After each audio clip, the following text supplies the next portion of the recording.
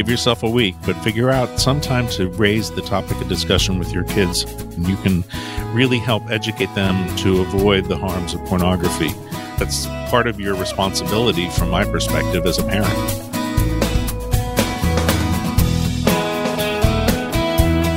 Welcome to Building Relationships with Dr. Gary Chapman, author of the New York Times bestseller, The 5 Love Languages. Well, how do we protect our children from internet pornography? Dr. John Faubert will join us to give some help and guidance on this important topic today. And if you go to moodybooks.org, you'll see the book that we're talking about, Protecting Your Children from Internet Pornography, Understanding the Science, Risks, and Ways to Protect Your Kids. Just go to moodybooks.org. Gary, the world has changed a whole lot since you were a child or a teenager, especially in the area of the temptation of pornography. Well, it's a whole new world, Chris. I don't know that I even heard the word pornography when I was a child or a teenager. But now, of course, I mean, it's all over the internet. So I am really excited about our conversation today because I know this is a real problem for parents today. So, I'm excited. I hope the parents will tune in and stay with us because you're going to get some practical help today. And it might even be that as your children, depending on their age, as they listen with you, this might be helpful to open up some conversations. I'll just leave that right there. You parents be the judge of that. Our guest is Dr. John Faubert, F-O-U-B-E-R-T. He is Dean of the College of Education at Union University. He serves as the highly qualified expert for sexual assault prevention for the U.S. Army. He founded the national nonprofit organization 1 in 4, which worked for 20 years to apply research to rape prevention programs on college campuses and in the military. He's testified before Congress, has been called upon by the White House and all 4 branches of the military for his expertise. He lives in Jackson, Tennessee with his wife and 2 children, and our featured resource is the book I just mentioned, Protecting Your Children from Internet Pornography. You can find out more at moodybooks.org. Well, Dr. Faubert, welcome to Building Relationships. Thank you so much. It's my honor to be here. Tell us how you got interested in this subject of kids and pornography. Oh, my. That's quite the question. I would introduce myself as a researcher, and that's my training in psychology and in education. And 30 years ago, I started doing research on sexual violence and how to prevent it. And another 15 years later, which was about 15 years ago, I started to research pornography after the porn industry invaded the secular campus I was on. They actually came there with a show and had a woman stripped down to a G-string in the middle of the student union and all kinds of sorts of things. And at the time, I was, of course, a believer and had arguments that were not secular, that were more sacred in terms of why this was a problem. But on a secular campus, they didn't go too far. So I decided I'm the type of person, if I get angry, I do research. And so I had some justified anger, I think, there at the fact that the porn industry was on my campus. And so I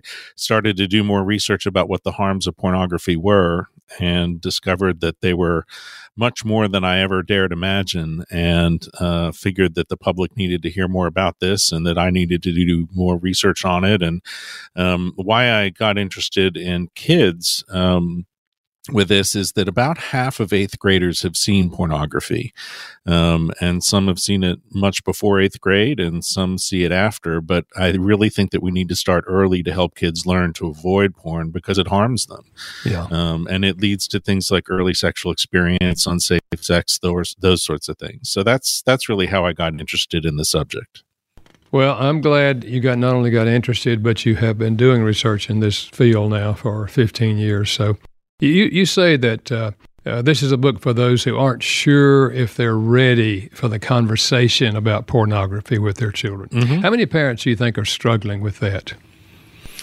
Well, I think all parents need to learn more about pornography so they can properly educate their kids. But I actually think there are fewer who are engaging in the active struggle to have those conversations than should be. And I think the book is positioned for those who are willing to have the conversation but don't really know how to, or they don't have the arms to figure out, and I mean that by armaments, to figure out how to fight that battle. And so I'm hoping that through this conversation, through the book, and through other sorts of things, that parents can become empowered to learn more about the harms of pornography and how to educate their children about it, because I think that's just critical for students, for children to learn how to decide for themselves that this is not something they want in their lives.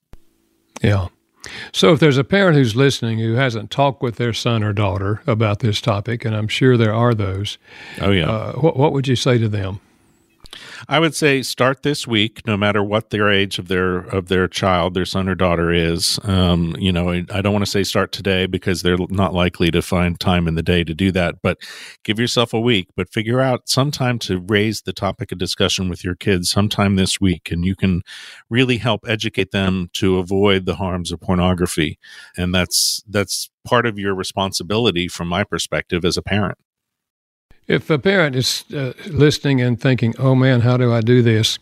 Where does your book come in? Would you encourage them to read the book first before they have that conversation, or what is your suggestion on that? Ideally, yes. I think what I do is I outline the different harms of pornography, and then I give them questions or topics first to bring up with their children, and then questions to ask them based on the age of their child to get them really engaged in a conversation. So it isn't just a lecture; it's more of a conversation that you can open up with your children.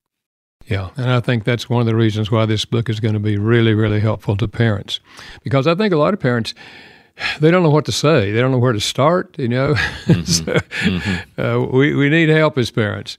Now, you think that part of the problem with pornography in our culture is the fact that it's become so widely accepted in our society? Oh, absolutely. It is wildly accepted, used, and all of those things. And a lot of people just think that it's a private issue and people should be able to use it on their own, and that it's no big deal, and it's a victimless crime is what sometimes people will refer to it as. But on the one hand, it ignores harms to the performers, and it also ignores harms to the users. And it certainly ignores the spiritual harms that are there, but it ignores harms to one's sexual development as well. So the rampant acceptance of this in our society makes it seem cool and vogue and okay. Yeah. I think most parents who are listening to our program today probably agree that pornography is bad. Mm-hmm. But you say it's worse than we think. Why do you say that? I think most adults are familiar with Playboy, but they may not know that Playboy is no longer showing nudes because it really got ran out of business by free internet pornography. So, but they also, most adults listening today don't realize the violence that's in porn unless they're consumers themselves. I mean, I don't want to get too graphic, but there's any number of violent and demeaning acts that are scripted into pornography. And also one of the things to realize is that one thing that's very different between the magazines of 20, 30 years ago and pornography today is that high-speed internet porn really changed the game. And what it did was it created multiple images for people to see and short movie clips for them to see. And you can really, on a porn website, look up almost anything you want to see and it'll be there. And that creates what neurologists call a supranormal stimulus. And what a supranormal stimulus is that it's a stimulus that God didn't design our brains to handle. And it gives us such a rush of dopamine that it becomes difficult to resist in the future. So pornography is very bad, but it is worse than we think. This is Building Relationships with Dr. Gary Chapman, New York Times best-selling author of The 5 Love Languages. If you'd like to take a free assessment of your love language, go to 5lovelanguages.com. There you'll find more ways to strengthen relationships. Again, go to 5lovelanguages.com. Dr. John Forbert is joining us. He's the author of Protecting Your Children from Internet Pornography, understanding the science, risks, and ways to protect your kids. You can find out more at moodybooks.org. Dr. Filbert, you write about the 3 A's of pornography today. Walk us through those. Sure. The 3 A's of pornography are that it's much more accessible, anonymous, and affordable than it was perhaps 20 years ago. So, for example, today it's accessible because you can get it on any iPhone, iPad, computer, even video game systems. It's very accessible, usually without paywalls, but there are paywalls on some versions of pornography so the porn industry can make more money. But it is very accessible because there's a lot of free porn that's available, that's out there and readily accessible by just anybody with an internet connection. It's anonymous because it used to be that you had to interact with another person to get pornography. So you had to go to the 7-Eleven and buy a magazine and interact with the person up at the counter, and they would know that you're buying pornography, and that could be embarrassing, at least to some people. And it's also, it's no longer anonymous, though, because you don't have to go and interact with a person to buy pornography. You can get it on the internet yourself without anyone knowing. And you also have the privacy of an iPhone or an iPad or whichever, rather than a stationary television or something of the sort to watch it on. And the affordability is kind of self-defining. A lot of it is free, whereas you used to have to buy movies, magazines, that sort of thing. And like I said, there is some pornography that does cost money, and a lot of the functions of some of the porn sites is to get you interested in that which you have to pay for, but a lot of it is free, and it's one major difference between what was now and what was years ago. So that being true, you mentioned this already, it's very different from what it was 20 or 30 years ago. Absolutely very different. You don't have to go to the store anymore. You don't have to interact with people to purchase it. And today's choices in internet clips provide that supernormal stimulus I referred to earlier. That's not just a picture, but it's a video, and they're videos that people can choose from any different type of scene, type of individual they want to see, position they want to see them in. And it just becomes something that the body wasn't designed to handle. Yeah. You also make the point that I think some parents might wonder, is this really true, that we should talk with our daughters about pornography as well as our sons. Why is that important? Well, daughters are also viewing pornography. It isn't just the sons. And one of the things that the porn industry has tried to do is to make pornography that might appeal more towards females, because they recognize that they saturated the male market, and the markets that they don't have saturated yet are younger children and girls and women. So they're doing a good job going after that market. And it's also a problem because our daughters will often be asked to view pornography at a boy's request. And a boy may show her pornography and say, hey, why don't we try doing this? And we need to prepare our daughters for those situations. And there's other research out there that shows that the more our daughters are watching pornography, the more likely they are to accept sexual assault. And a lot of that is because of the violent nature of the porn that they're seeing. They say, well, I guess that's just natural and that's what's expected. Yeah. So there are lots of reasons we should talk to our daughters about this. Yeah. Now, we talked earlier about the difficulty that some parents have in initiating conversations like this with their children or their teenagers. What age do you think is appropriate to start the conversation, and why would you say that? And I'm going to surprise you with this answer. I would say about 3 years old. Mm-hmm. And the way that I would have that conversation, I wouldn't use the word pornography, of course, because I think you need to be age appropriate. But I think what you can do with your 3-year-old is to have a conversation about pictures we take and pictures that we look at, and how much fun we have as a family and what our family values are of taking pictures of each other and also looking at pictures of each other. But one of the things we don't do is we don't take pictures of people's private parts, and we don't take a look at pictures of their private parts. And that's something that a 3-year-old can understand and agree with. And they tend to know what a private part is and what a private part isn't. And they tend to feel like that shouldn't be shown to other people. So So that's a conversation I think we can have at a young age. I think around 8 or so, we can have conversations about what do your friends show you on their devices, so that we begin to get it into their mind that, your friends may want to show you things that you don't want to look at or you shouldn't look at, and you can refuse that. Around 11, I think you can talk about, do you know what pornography is? Have you heard the term before? And teach our kids to avoid it. And then in the teen years, we can talk more specifically about, what sorts of things do your friends show you? Have you seen different pictures of naked people on a screen? And do you have any questions about what you saw? Is that something you want in your life? And then go into some of the harms of pornography and show them that this is not something they want in their lives. Yeah. I think the fact that in the book you deal with the different age groups and trying to speak into this thing, appropriately to each age group. What would you say to parents who are getting ready, they're thinking about this first conversation? Let's say it's a 10-year-old and they haven't talked about it before. They're just getting started. How would you start that conversation? I would start that conversation as calmly as possible. And I would say something along the lines of, if they're 10, I would say, there's something out there. Have you heard the word pornography before? Do you know what it is? Can you tell me what it is? And I think it's important to teach them that what pornography does is it's going to try to get them to think that sex is violent and unloving and is the opposite of what God wants for you. And I think you can have a conversation with them about, if your friends show you pictures of naked people, you should turn away and say, no, that's not something I want to look at.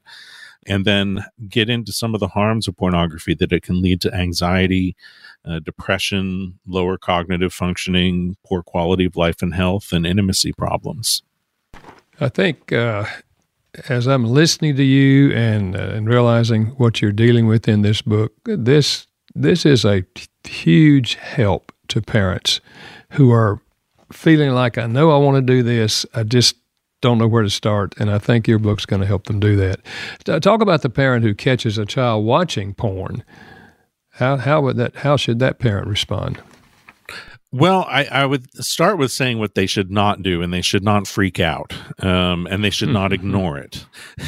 And those are kind of two ends of a continuum. You could freak out and say, "What are you doing?" Or you could, just close the door and say, "I didn't see that. I saw nothing." So those are the things not to do. What you should do, I think, is you should stay calm, and think of staying in your head, not in your heart. Thinking of talking about it from almost a detached point of view, and a cognitive point of view. So talk about how it's natural that you're drawn to this, but it can hurt you, and here are the ways that it can hurt you. I think most of us would overreact. Or probably. There's probably a significant number who would also ignore it, depending on what they might be doing with pornography sometimes.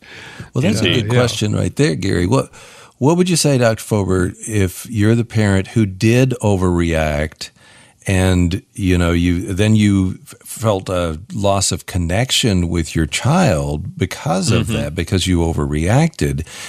Can that be used to reestablish? Because Gary's big on asking for forgiveness, and going to the child and saying, "Look, I overreacted." What would you say about that?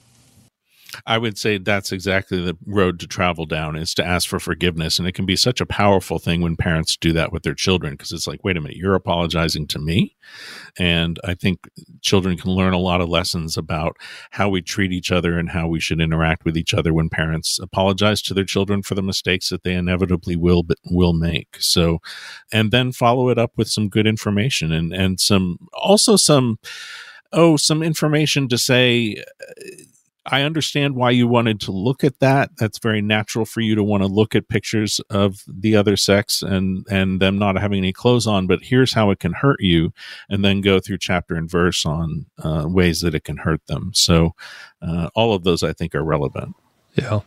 So let's pick up on that. You've talked a little bit about this, but what have you learned about what pornography does? Fill us in on the research.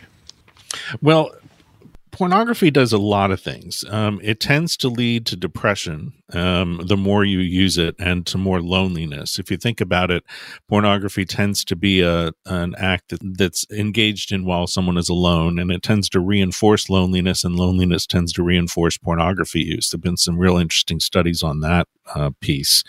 It tends to increase people's anxiety.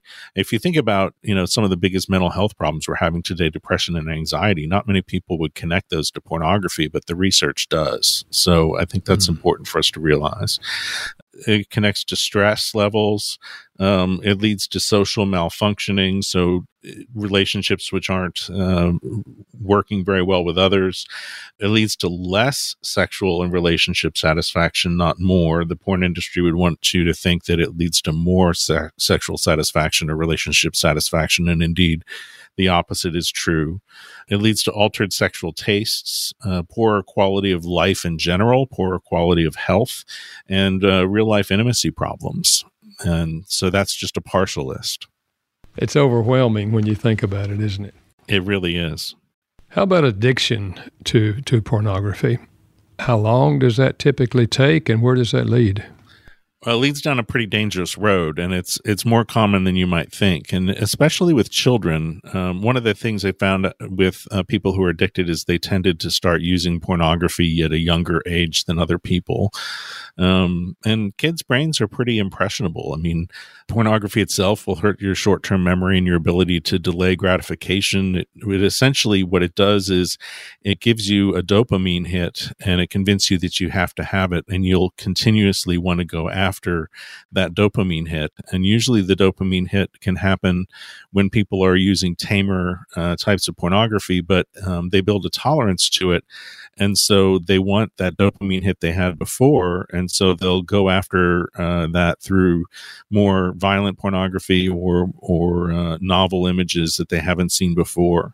One of the interesting things about porn in the brain, which I'd like to make sure that we mention, is that when neurologists have done brain scans on people looking at pornography, particularly men looking at pornography, what lights up in the brain when a man looks at pornography is the part of the brain that refers to objects and not to people. Mm-hmm. One of the reasons that's so insidious is it's much more easy to be violent with someone if you think they're an object and not a person. And so really, this whole process rewires the brain, and it can become more addictive. Not everyone who uses will be addicted to it, but many who use it do. And it's just like other addictions like gambling and alcohol. It takes place with the same biological processes. So whether we're talking about pornography or talking about drug use, which again, as we all know, is a huge problem in our country, you're saying that the results in many ways can be very similar. Absolutely. And what happens in the brain is the same processes of where the activity takes place and how hard it can be to leave behind something like this. Yeah. I had a friend who was addicted to pornography, and he went through counseling, and it was, several years for him. But he said there was one day when he was sitting in the counseling office, and he had been sober from his porn use for a while. And he said, I walked outside, I looked at the trees, I looked at the sky, and everything was brighter. I could see colors again. I could hear the birds again. And what he was saying was the pornography use had so stunted him in his brain that everything was just kind of monochrome, and getting rid of that and talking through it made him almost come alive again. Does that, does your research, does that bear that out? Absolutely. The research does show that. Not necessarily that the world becomes monochrome, but in a figurative sense. And for some, it can be literal. But addiction is a very severe thing to be dealing with, and it's very difficult to get out of. And I'm glad to hear that the person you're talking about was able to get out of it. And yes, it does when one gets out of a porn addiction, their quality of life increases dramatically, and they are then able to process things in the brain a little bit more effectively. Their short-term memory returns, and they're able to delay gratification a lot more. A lot of things we found out about people who are addicted to pornography is they lose the ability to delay gratification, and they regain that once they get rid of the addiction. Thanks for joining us today for Building Relationships with Dr. Gary Chapman, author of the New York Times bestseller, The 5 Love Languages. You can find out more about your love language by going to 5lovelanguages.com. You can listen to the stream or download the podcast right there and discover more ways to strengthen relationships. Go to 5lovelanguages.com.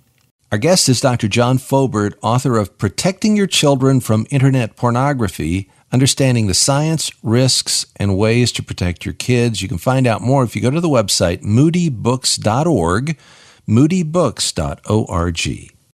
Dr. Faubert, some children and teenagers end up seeing pornography at a friend's house or maybe on a friend's device at school. How can parents protect their children in that situation because they're out of the house? That is one of the main reasons why I think it's important for us to have conversations with our kids about why they should want to turn away if they're if they're shown pornography, because we can't control every situation that they're in as hard as we try.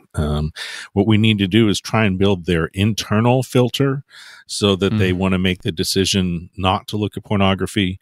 I think it's also helpful to talk to our kids' friends' parents about having protected devices if they have an iPhone or an iPad or the TV or anything like that. And so that we have conversations about, I'm trying to keep my kid from looking at pornography. Do you have Covenant Eyes or one of the different filtering and accountability software on your devices, or do you have parental controls on them? And that's certainly not a foolproof method to make sure that your kids aren't looking at pornography, because there are ways to get around filters, but it is wise, I think, to have filters and parental controls on devices so that at least we delay their access to pornography and hopefully limit it and make it more frustrating to get to. Do you, in the book, give some suggestions as to where they can get those filtering programs?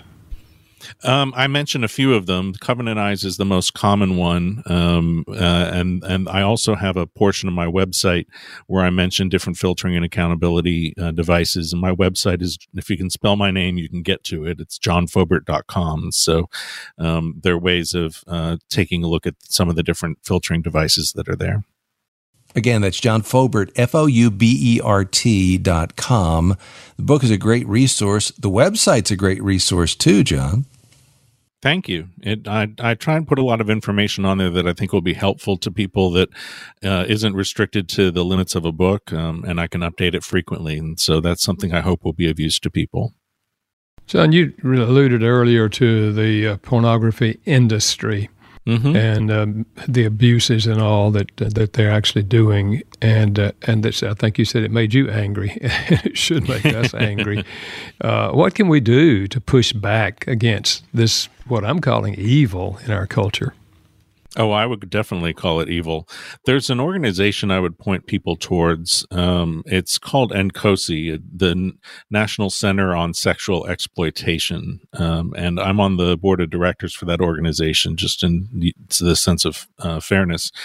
And their particular URL is endexploitation.org.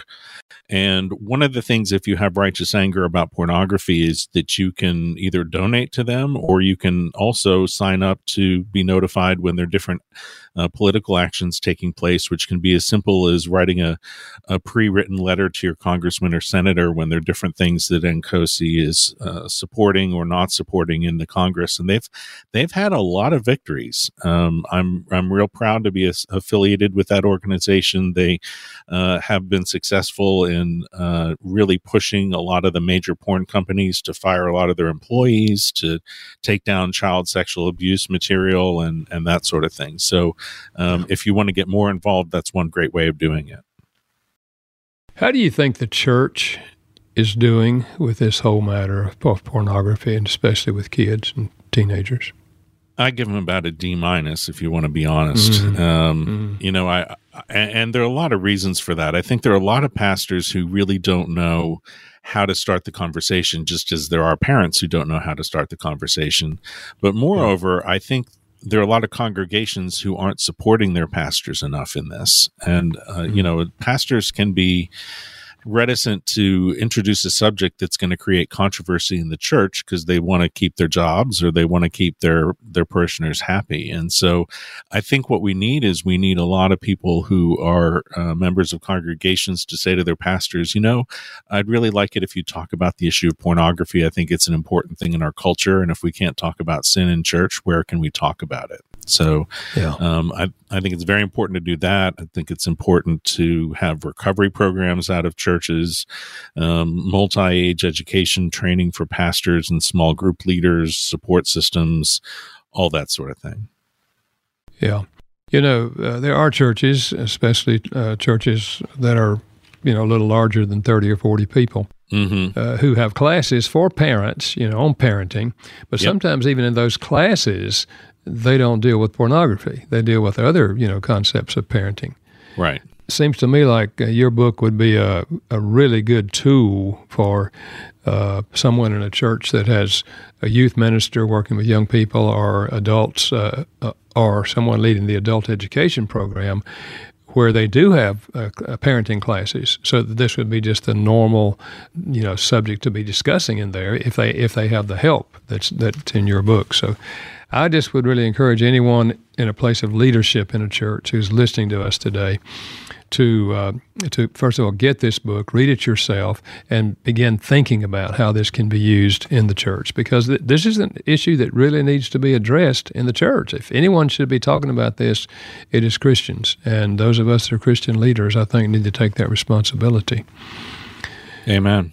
Part of your research has shown a connection, and you alluded to this earlier, a connection between pornography and sexual violence. Why is that? Why is that true, first of all, and why does that reality need to be surfaced? Well, I think we need to surface it because when someone is sexually assaulted, they're a child of God, and they're made in God's image, and we need to make sure that we are holding them up in proper regard. I think one of the worst results of pornography is the way in which it encourages people to commit sexual violence. And certainly, I have to be careful to say not everyone who watches pornography is going to commit sexual violence, but those who are somewhat prone to commit sexual violence are energized by pornography. And there have actually been 50 studies that have shown a direct link between pornography and sexual violence. And the interesting thing about that is that there's some pro-porn researchers out there who will say, oh, well, there's no research out there that connects pornography and sexual violence. And, one of the ways I like to respond to that is, well, we have 50 studies showing the link between porn and sexual violence. Those 50 studies all showed the same thing. The odds that you could find 50 studies all showing the same thing and be wrong is 1 in 88 decillion.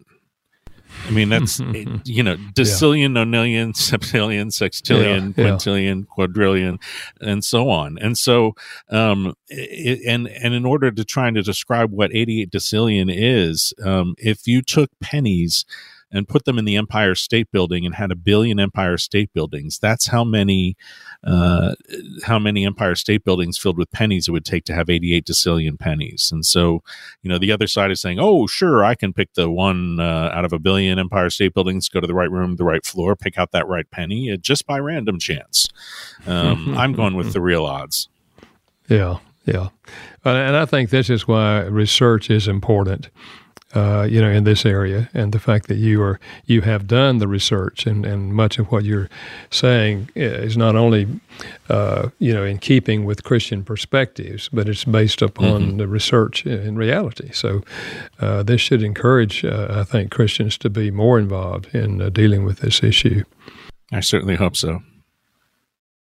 This is Building Relationships with Dr. Gary Chapman, author of the New York Times bestseller, The 5 Love Languages. Dr. John Fobert has written Protecting Your Children from Internet Pornography, Understanding the Science, Risks, and Ways to Protect Your Kids. If you go to moodybooks.org, you can find out more. That's moodybooks.org. Dr. Fobert, I was looking at your website and seeing questions about video games. And I think this is another area that parents might not understand, that their sexuality has gone into video games and in some cases saturate video games. Would you talk about that and how kids are exposed to pornography there?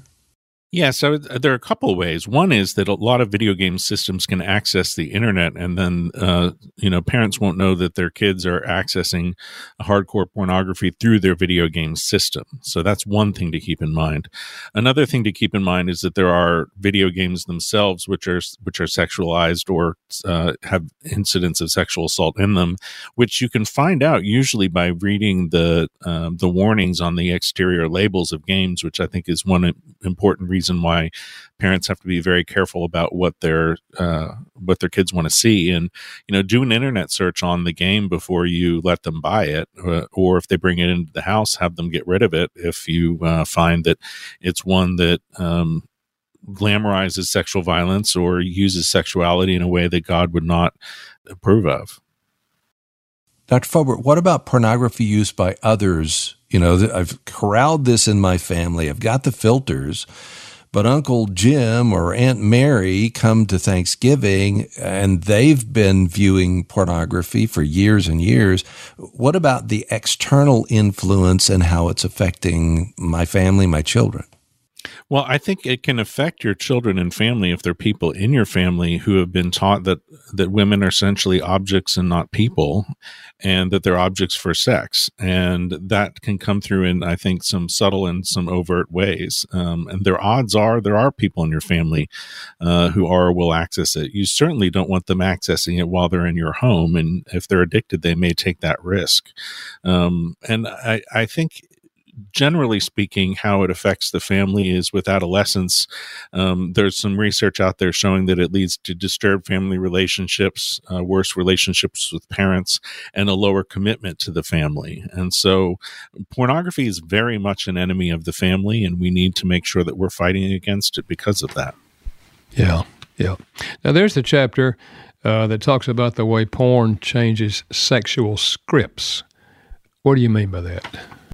A sexual script is essentially an idea you have in your mind in terms of how a sexual encounter might go. What are the proper ways and circumstances for those to go, and what are the different behaviors that involved? And what the pornography industry is bent on doing is to convince people that pornography, that sex rather, isn't something just between a husband and a wife, but it isn't something that's loving, but it's rather something that's violent between people who hardly know each other.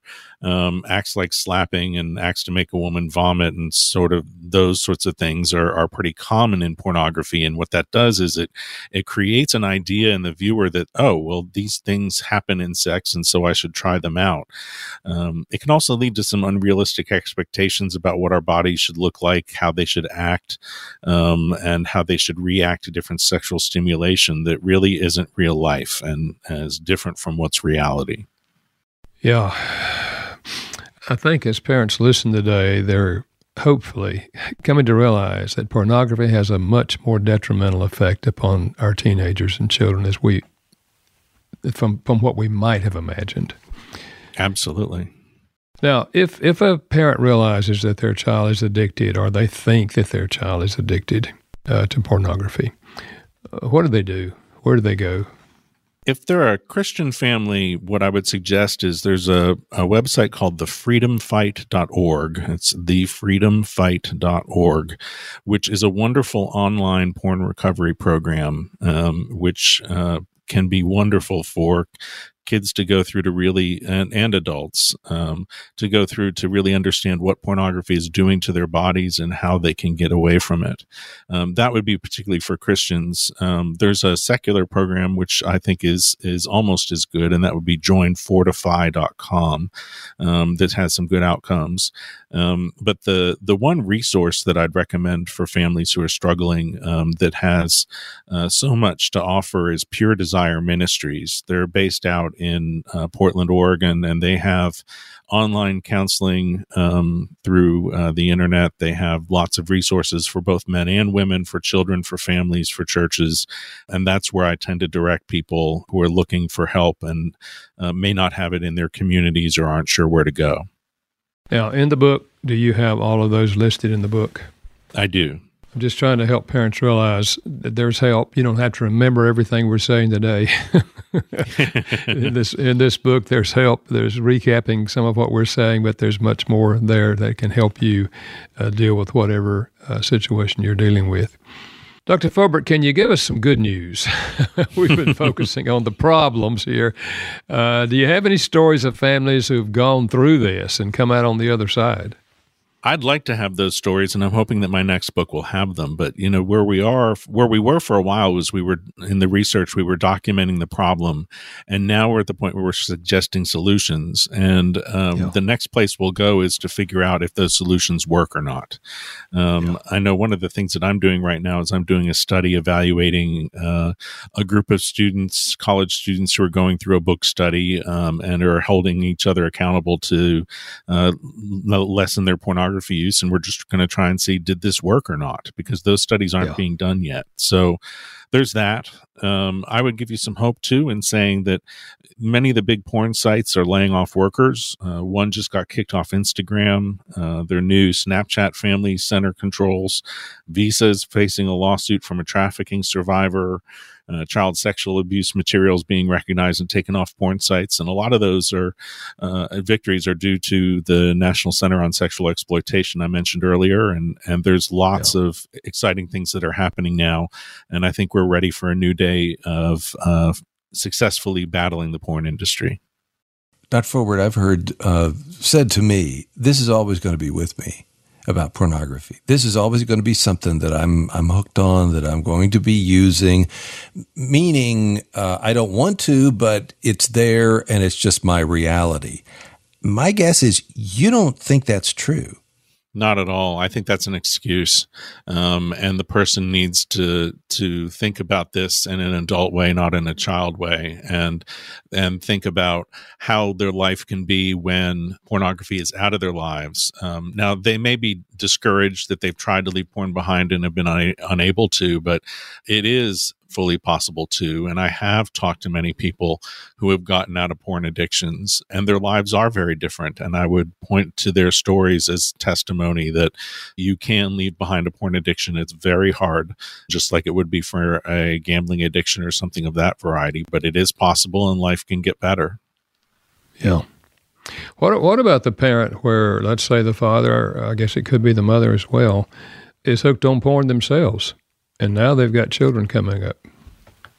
I think that's a very dangerous situation, and it should give the parent, the father or mother, the impetus to say, I need to get this out of my life so that I can properly educate my children in getting it out of their lives without being a hypocrite in doing so.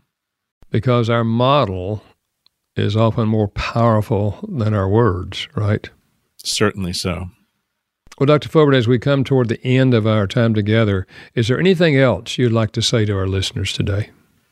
I would say that one of the things that your listeners are probably doing are encouraging their adolescents to go to church and to go to religious services, go to youth group, those sorts of things. And the research has shown that those things tend to be effective at getting kids to look at pornography less than they would otherwise. So there's many new things that parents need to do, but there's some things that they need to just continue on with what they're doing now.